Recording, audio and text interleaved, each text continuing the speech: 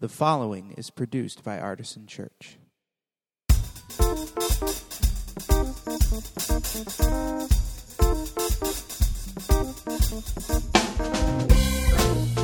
Welcome to the Artisan Church Podcast, a weekly broadcast of Artisan Church in Rochester, New York. To learn more about Artisan Church or to support the ministry, visit www.artisanchurch.com. I've been traveling for a couple of weeks, and even though I only missed one Sunday, it feels like I haven't seen you guys in ages because I had a very full period of time, but most of you probably didn't even notice I was gone, which is great. That's how awesome Artisan is. But it is good to be back with you. It's nice to see your faces. So while people are coming into the sanctuary, let's get started with reciting our theme verses together. Do you remember our theme verses? Somebody's cheating there with one of these, which is what I'm going to cheat with. But if you don't have this memorized yet, you can look at it in the Bibles under your chairs. It's on page I can't remember. Is it 842? Yeah, there it is. It's on the screen. It's Luke 9:23 through 25, and we've been reciting this together. This is the theme passage for this whole series, which will conclude next week. So, how many people have this memorized already? Okay. There's a few of you who have it memorized. While I was away, I got a video text message from one of the small groups that was reciting it all together, which was 50% awesome and 50% creepy. But because at first I didn't know what it was. You know, it's just like these people all saying something in a monotone voice. I'm like, oh no, it's 2012. We're all going down. But then I figured out what it was. I'm like, oh, that's so nice of them to send that to me. So let's say this together, Luke 9:23 through 25. If you have it memorized, say it loud and be proud. If you don't, you can read along with the text. Then he said to them all, if any want to become my followers, let them deny themselves and take up their cross daily and follow me. For those who want to save their life will lose it, and those who lose their life for my sake will save it. What does it profit them if they gain the whole world but lose or forfeit themselves? All right. So that's our central verse here, and of course we've been talking about what it means to live for Jesus every day, because a very casual reading of that text might sound like we all have to die to serve Jesus. But when he's saying lose your life, you know, we've been talking about all the ways that we need to surrender various parts of our life to him. And that's what it means to lose your life for his sake. And so we've been talking about all these different topics, and today's topic is your mind. So before we dive into that, though, I would like to pray. So would you pray with me? God, we are thankful for this opportunity to dig deeper and look at the ways that we serve your Son, Jesus, our Lord, in every little aspect of our life, at every moment, and at every opportunity. And though we fall far short of that, we're thankful for the chance to see where the bar is set and what we should be striving for. And we pray that the Holy Spirit would be in our lives, empowering us and strengthening us to do this kind of service in every aspect of our life, for every day of our life. We pray these things in the name of God, Father, Son, and Holy Spirit. Amen. Well, today's topic is your mind, and I found this thing on Reddit this week. Anybody read Reddit? Can you show that to them, Rich? Can you read what that says? If you rearrange the letters in the word faith, you can spell microwave. Don't test it out, just believe me. Which I'm sure was very popular with the /atheist crew on Reddit. If you know what you don't know what Reddit is, that's okay. It's just an internet community. But I think actually we win because whoever wrote this thought he was being smart, but he said it in papyrus, which is a sign that he's really stupid. So so we win. Don't use papyrus if you're trying to be smart. Okay, all the font nerds have had their little tickle for today.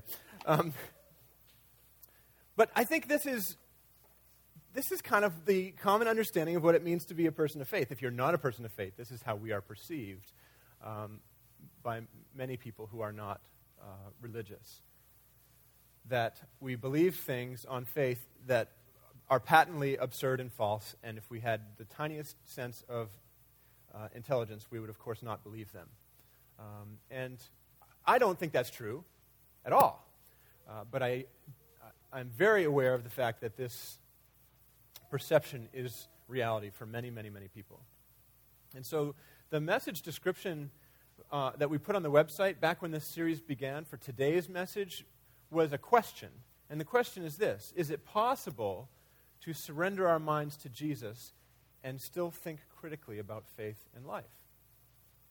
If we're going to talk about serving Jesus by surrendering our minds to Him every day, does that make us into intellectual zombies who don't think critically about anything in their life, least of all about their faith? The question in my mind is rhetorical.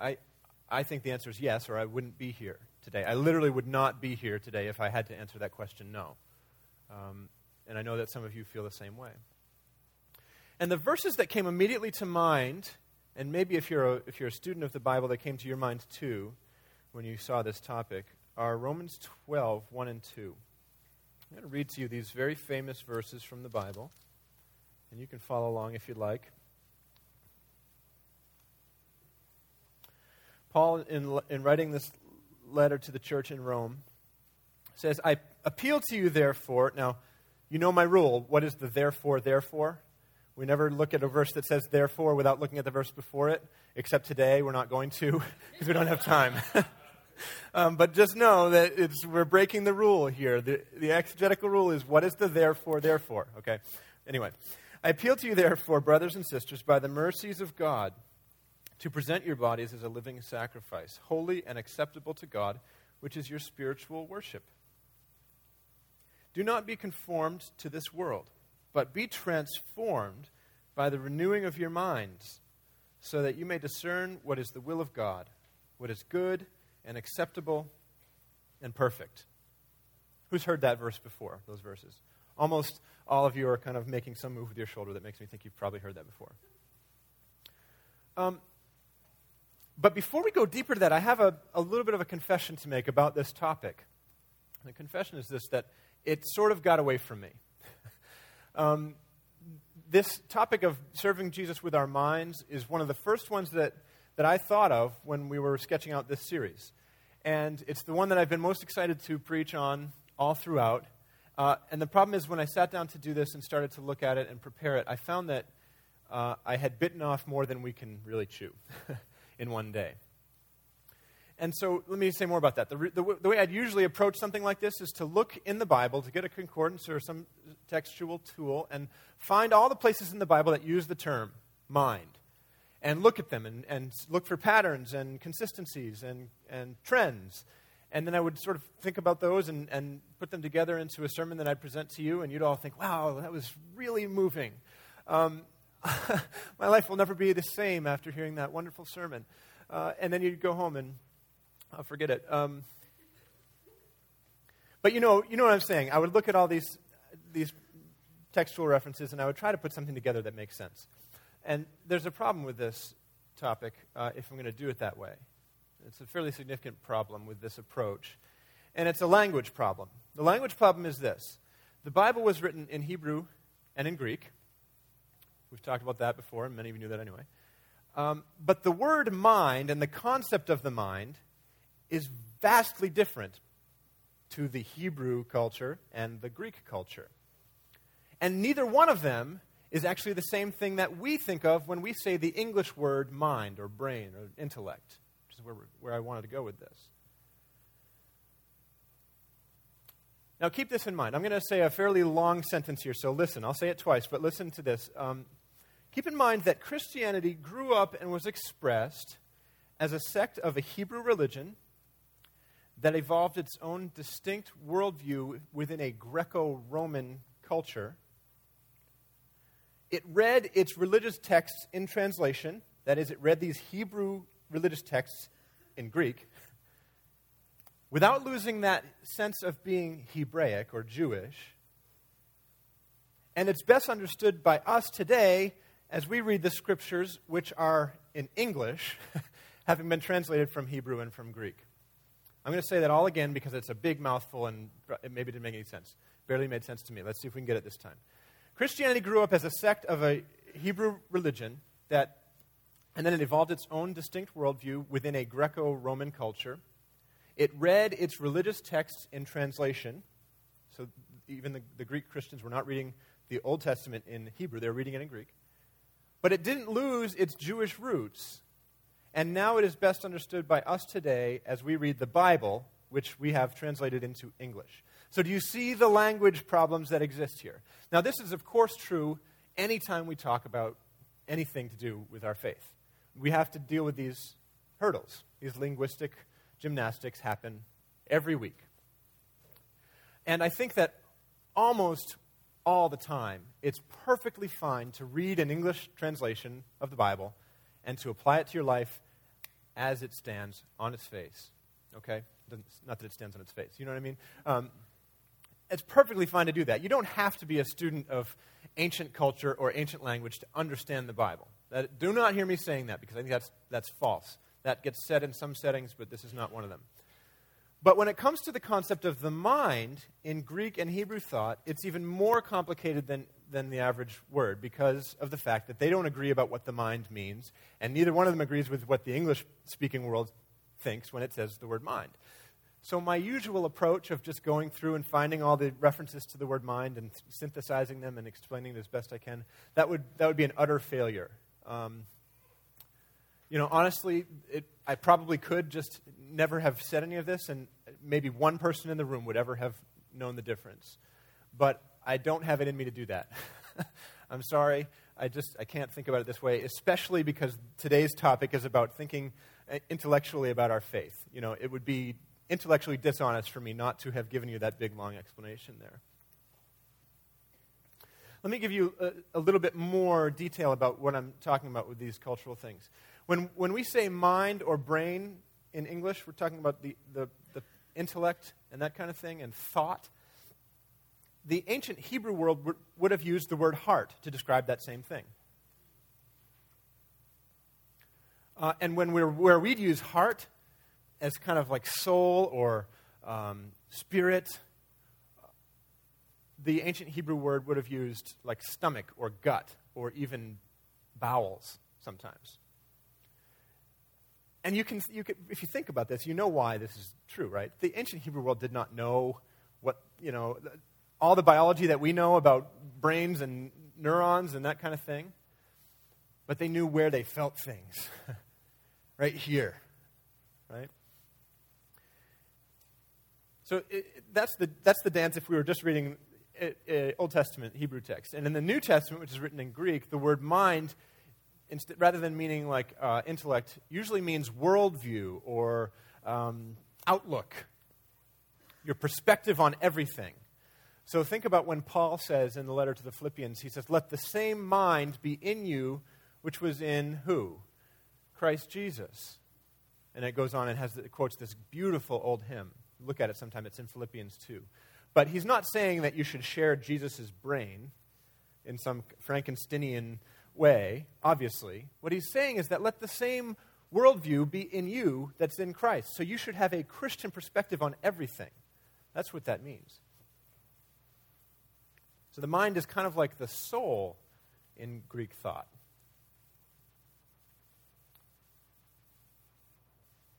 And to give you a sense of how this thing can be hard to interpret, let's look again at Romans 12, 1 and 2. Obviously, we have issues with the second verse there that says, be transformed by the renewing of your minds. And remember, Paul is using that word in the Greek language, but he has a Hebrew perspective, and so there's this dance going on. But even in the first verse, which doesn't even get to the concept of the mind yet, what do we see?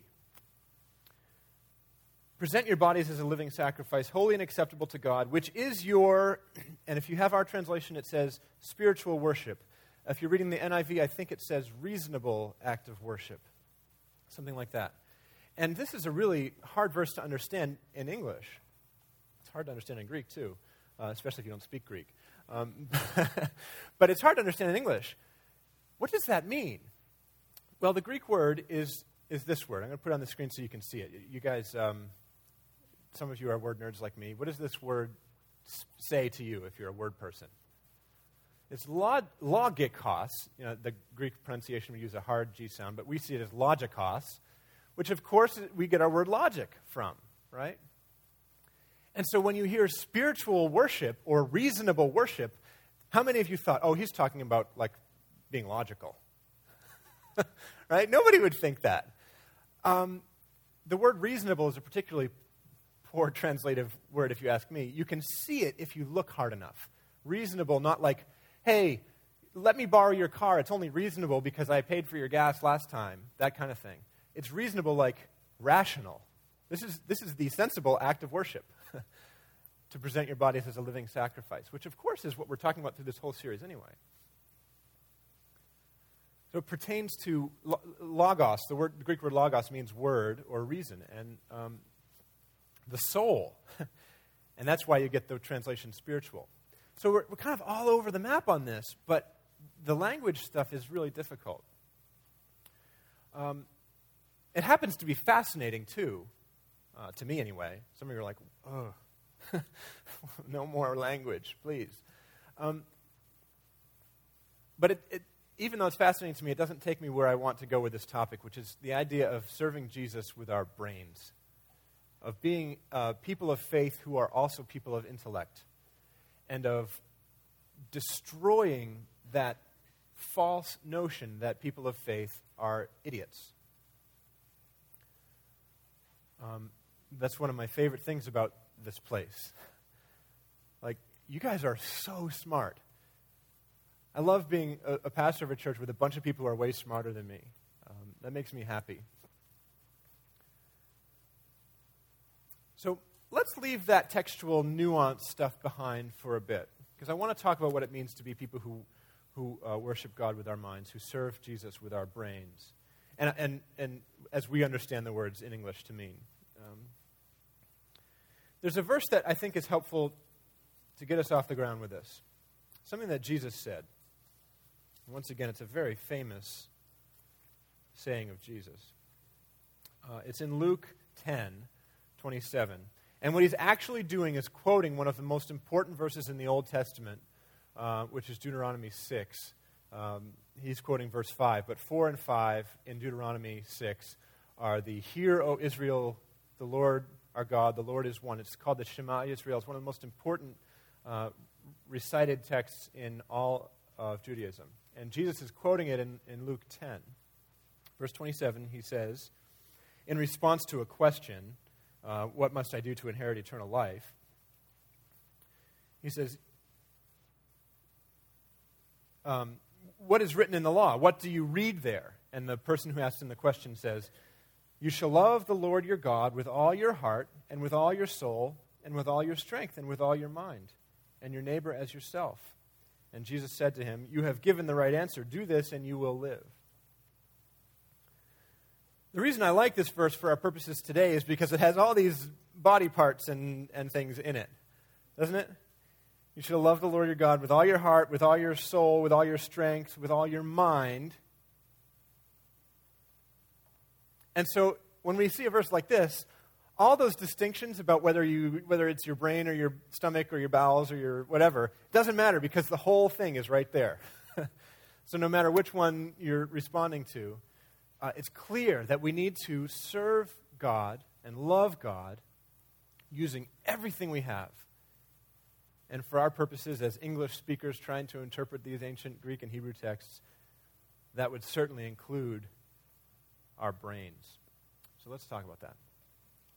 And I will admit at this point that this will be less of a traditional sermon and more of maybe a persuasive speech, because this is a topic that's so important to me. It's something I'm really passionate about. Because I think sometimes we try to separate our intellect from our faith. We've already talked about the assumption or the accusation that within Christianity, especially our corner of Christianity, evangelicalism, that you'd have to be stupid to believe that. But also what I see, in addition to that force coming from outside our faith, I see something even more discouraging from within the faith, which is anti-intellectualism.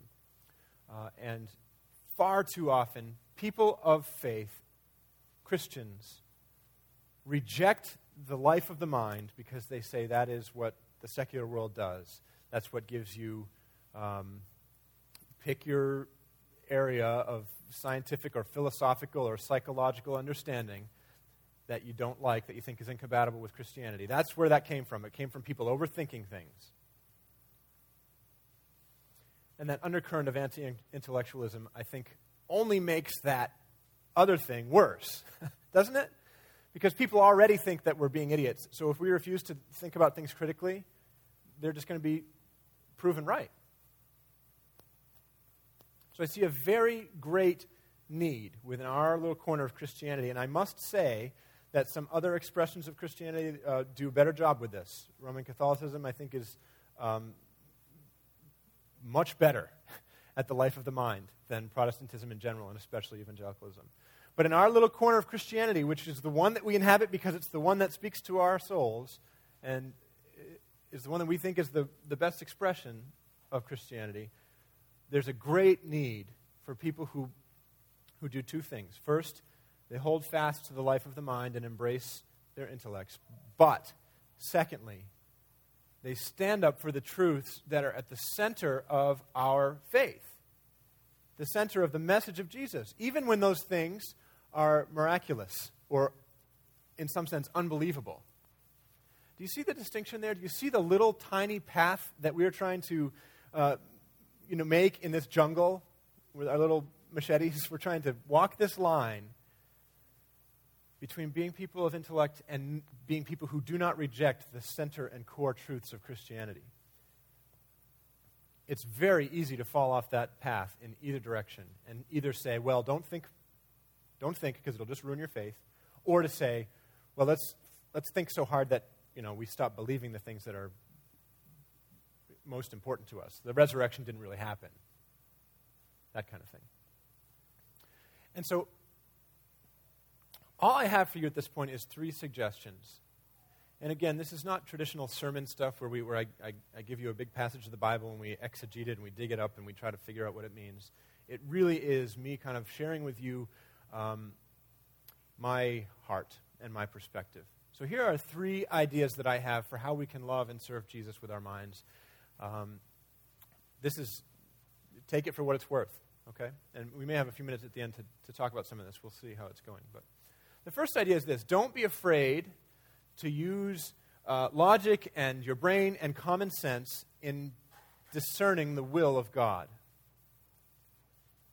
Don't be afraid to use your brain, and especially simple common sense, in discerning the will of God. One of my favorite stories in the Bible involves the early church having to make a really difficult decision. And we've talked about the details of that decision. We won't go into it now. Suffice it to say that when they made their decision and came back to the body of Christ, the church, and said, this is what we're deciding, what they said was fascinating to me. It's in Acts 15. They said, it seemed good to the Holy Spirit and to us to make this decision. And then they go on to explain it. Isn't that interesting? It seemed good to the Holy Spirit and to us. The implication almost being that if the Holy Spirit was leading them to something that didn't seem good or didn't make sense, that they might have had to dig a little bit deeper and think a little bit harder and pray a little bit more. I wouldn't go 100% onto that conclusion. You have to be careful with that kind of thing. But it seemed good to the Holy Spirit and to us. Clearly, they were using their brains and common sense to make this decision. You can read about it in Acts 15. It really is for that reason and a bunch of other reasons, it's one of my favorite stories in the Bible. So don't be afraid to use your brain when you're trying to figure out what God wants for your life. One thing that I do sometimes is I make one of those real simple pro-con lists when I'm making a decision about something. And I incorporate very practical things, and I also incorporate what my faith requires of me generally. So not only am I thinking about common sense, but I'm thinking about using my brain to apply the general teachings of my beliefs to this situation. So that's the first thing. The second thing is this: be willing to account for modern, present-day knowledge as you interpret the Bible. If you're thinking ahead of me, you're probably seeing what I'm slightly dancing around there. So let me say it a little bit more forcefully. Do not allow a particular interpretation of the Bible to cause you to reject widely understood and accepted scientific knowledge and understanding. Are you getting what I'm going at now? I am in favor of making a distinction between religious thought and scientific thought. Not because they are incompatible, but because they are different categories of thought. They are different fields of study. They are different disciplines, you might say. Let me give you this analogy. Think about the creation story, and think about going to a museum and seeing a painting by Monet. Let's start with the painting. I could look at Monet and say, now, the truth is I don't happen to like Monet very much, but that's okay. I might say, wow, this is beautiful. These lily pads that Monet painted are amazing. And that's about as far as I could take you, because I am not a student of art. But Ariana, who is teaching our kids now at the other end, is a student of art, and she could look at that same painting and say and explain to me, Monet made these lily pads using this kind of brush and this sort of technique with the brush. And the colors that he probably blended together are these. And the paint that he had in that time is different from the paint we have now. And she could tell me so much more about that painting than I could ever understand. Does that mean that Monet didn't paint the painting? No, it doesn't mean that. Does it mean that the painting isn't beautiful? No, it doesn't mean that.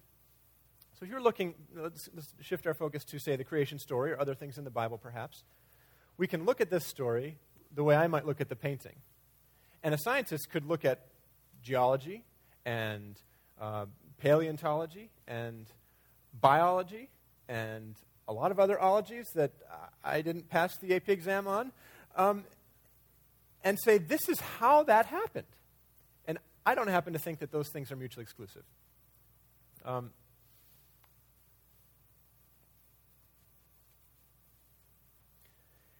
The other art analogy that pops to mind is the difference between a photograph and a painting. I could take a photograph of the front of our church, and somebody else could paint a picture of the front of our church. And if you came to look at the painting and said, no, that's not Artisan Church. There's no wood in that, or, whatever you might say about the painting, that it's slightly abstract. Well, of course it's still Artisan Church, you dummy. It's just a painting. It's not a photograph. I would never say that word if I was talking about biblical interpretation, but I might have that sort of tone or approach to it. So anyway, that's the second thing. The first one is don't be afraid to use your mind and your common sense and your brain in discerning the will of God. The second one is be willing to account for the modern knowledge that experts present to us and view that in light of what we see in the Bible and think critically about that. And by the way, if you're particularly interested in the creation science kind of tension, I would recommend looking up the BioLogos Forum, BIOLOGOS.org, BioLogos. It's that same Greek word, logos. There's some wonderful thinkers there who are devoted people of Christian faith and who are brilliant scientists, including Francis Collins and Carl Giberson and some others. So anyway, the third one and the final one for today is a little bit of a balance because some of us already get this intellectual approach to faith, and in fact some of us get it maybe a little too much. So this is the third thing. It's kind of a warning to some of us. Don't be so consumed with the life of the mind that you neglect the life of the heart. And here, of course, I'm using those words in the English-speaking world sense of them. Some of you have heard me talk about how there are those of us who come to faith very logically and very intellectually. And we can't decide to follow Christ until it all makes sense. Almost like a mathematician solving a problem. And there are others of us who come to faith very intuitively. And we can't follow Jesus and decide to turn our lives over to him until the story makes sense. Almost like somebody who's looking at a great work of literature and this story is true. Not in a nonfiction sense of the word true, but in a fictional, literary sense of the word true. This story is truthful. So you have those two tensions, the people of intellect, the mathematician Christians, and the people of intuition, the literature Christians. And what I'd like to see us recognize is the balance between those two approaches. Most of all, more than anything else, I'd like to see us listen to each other and learn from each other. And I love the fact that Artisan is full of really smart people and really artistic people. Not that those things are mutually exclusive either. Those dumb artists. But those mindsets are both so present here. And what a beautiful picture of community. And so I'd like to offer that third thing as a suggestion. If you're a person of intellect, don't become so consumed with that you neglect the story. And if you're a person of intuition and story, don't become so consumed with that you think rational, critical thought is not important. So, once again, probably the weirdest sermon I ever preached. We're all over the place. We talked about a lot of things. It's okay if this isn't true, but if there's a question or a response or anything like that, I'd like to give you a chance to offer your thoughts on this, because you are really smart people. And we don't have a ton of time to do that, but I certainly would like to hear from anybody who has a thought. Yeah, Dan.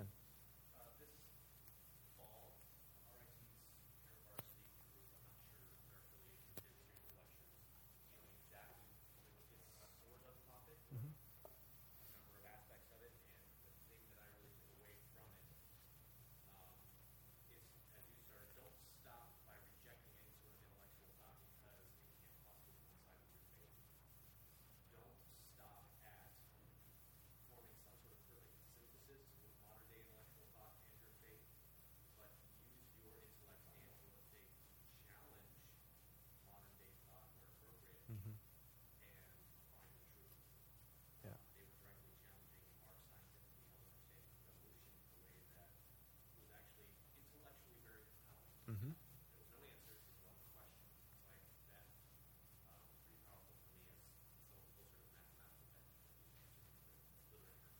Yeah. Don't just stop and say, well, what we've learned in grade school has to be true. Therefore, everything's got to work with it. Right. Challenge everything. Right. In a faithful way. Hope it's good. Yeah, great comments. And for the sake of the recording, I wish I could repeat them all. But the summary seems to be aware that things are kind of, your perspectives may change, and hold things loosely, and always be willing to go deeper and look more closely at things. And yeah, certainly on the question of creation and evolution and that sort of thing, there's a whole range within the church, from total anti-intellectualism to people who really try to prove that the earth is 6,000 years old, and that's what science actually says, to people who concede age of the earth but not other things, and to people who believe in evolution but not in the Darwinian sense of it, and there's a whole range of it.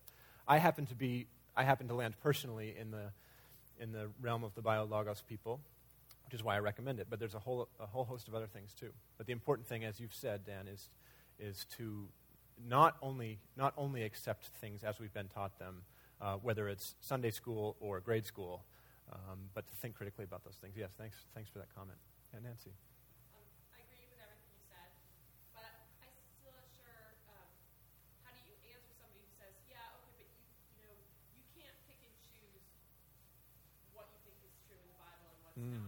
Excellent question. Yeah. Nancy's question is, what do you say to somebody who says, yeah, sure, but you can't just pick and choose what's true in the Bible and what's not. How do you pick and choose? Well, talk about something that could be its entire own sermon. But the very quick guideline that I use is to look at the Bible for what it is, which is not a book, but a library. I've used that distinction before. The book of Genesis is not meant to be read in the same exact way as the book of Luke. The book of Proverbs is not the same type of thing as the prophets. There's genres of literature within the Bible, and part of thinking critically about the Bible is understanding this genre is poetry, this genre is history, this genre is literature. It might be a play, that kind of thing. So it's not an entirely satisfying answer to your question, but that's the general approach that I have, is to think about the genres that exist within the Bible. And whatever genre you're looking at will either say yes or no, or in between, this is meant to be taken literally. Maybe one or two more thoughts.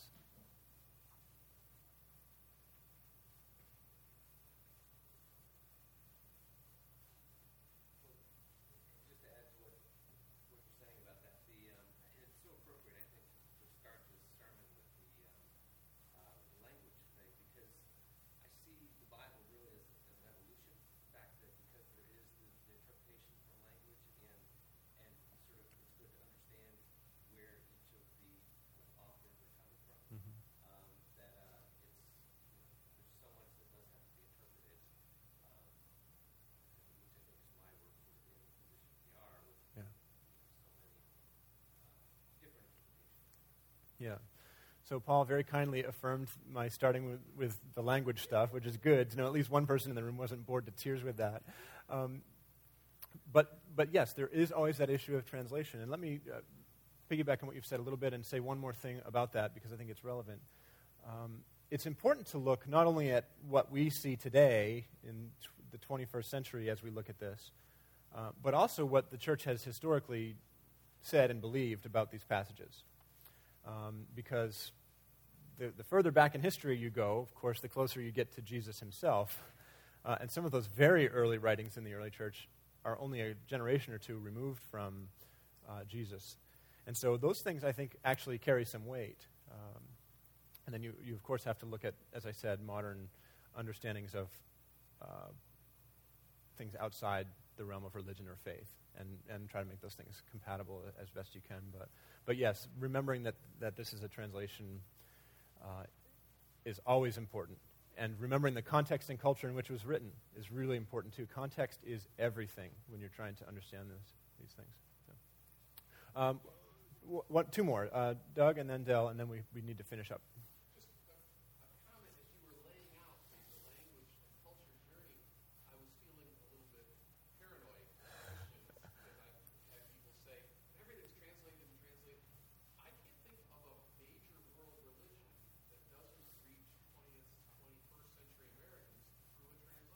Yes.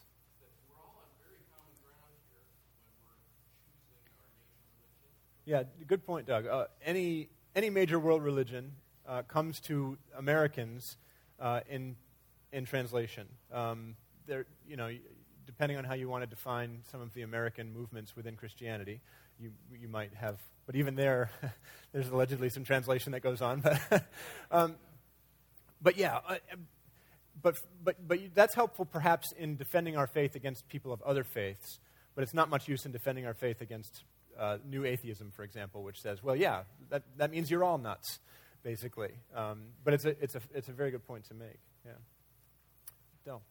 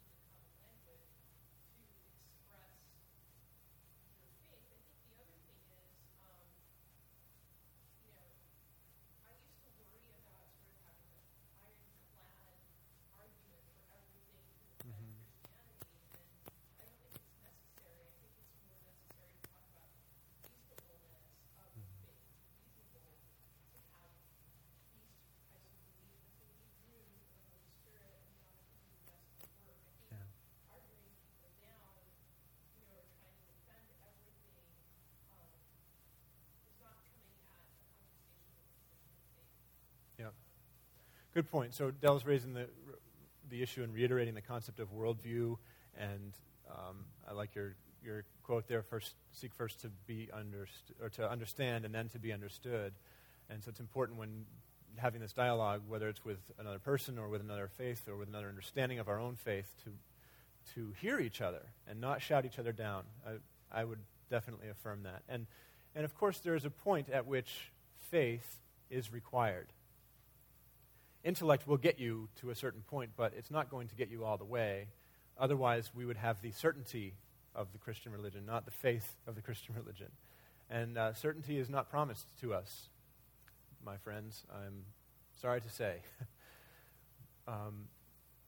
But faith is the key, as that old spiritual that we sometimes sing here says. Thank you for all your responses there. I know there might be others, but we need to wrap up. In a minute, we'll pray and take communion together. And I want to let you know, parents, remember that our teachers kindly walked your kids down here today rather than leaving them in the classroom or waiting for you to come down. So please get them and bring them in quietly as we're continuing to worship at the table and in song. But let's pray together. Lord, we thank you again for the minds that you have given us, the fact that you made us people who have the capacity for critical thinking and rational thought, and to go deeper into science and philosophy, and people who have an almost endless capacity to think and grow. And we pray that we would be able to walk that very difficult line of being subject to Christ and having the same mind and worldview and perspective in our hearts and minds that he had in coming to earth and submitting to death for our sake. And then help us also to apply our minds to understanding the faith better and more deeply. And in all these things, we give you thanks. In Christ's name, amen. Well, you can respond now to the word that you've heard, some from the Bible and some from our brains. And do that at the table of the Lord. Come and receive this bread and wine as food for your souls, remembering his body which was broken and blood which was shed. And maybe especially today, focus on the fact that this is a sacrament that unites us with each other, whether we agree or disagree about some of these finer points. And it unites us to other people, whether they are anti-intellectual or overly thoughtful or artists or scientists or math people. All of us come to this same table. It is the great unifier of our faith. And so I'd ask you to respond as God leads, and we'll continue to worship him together.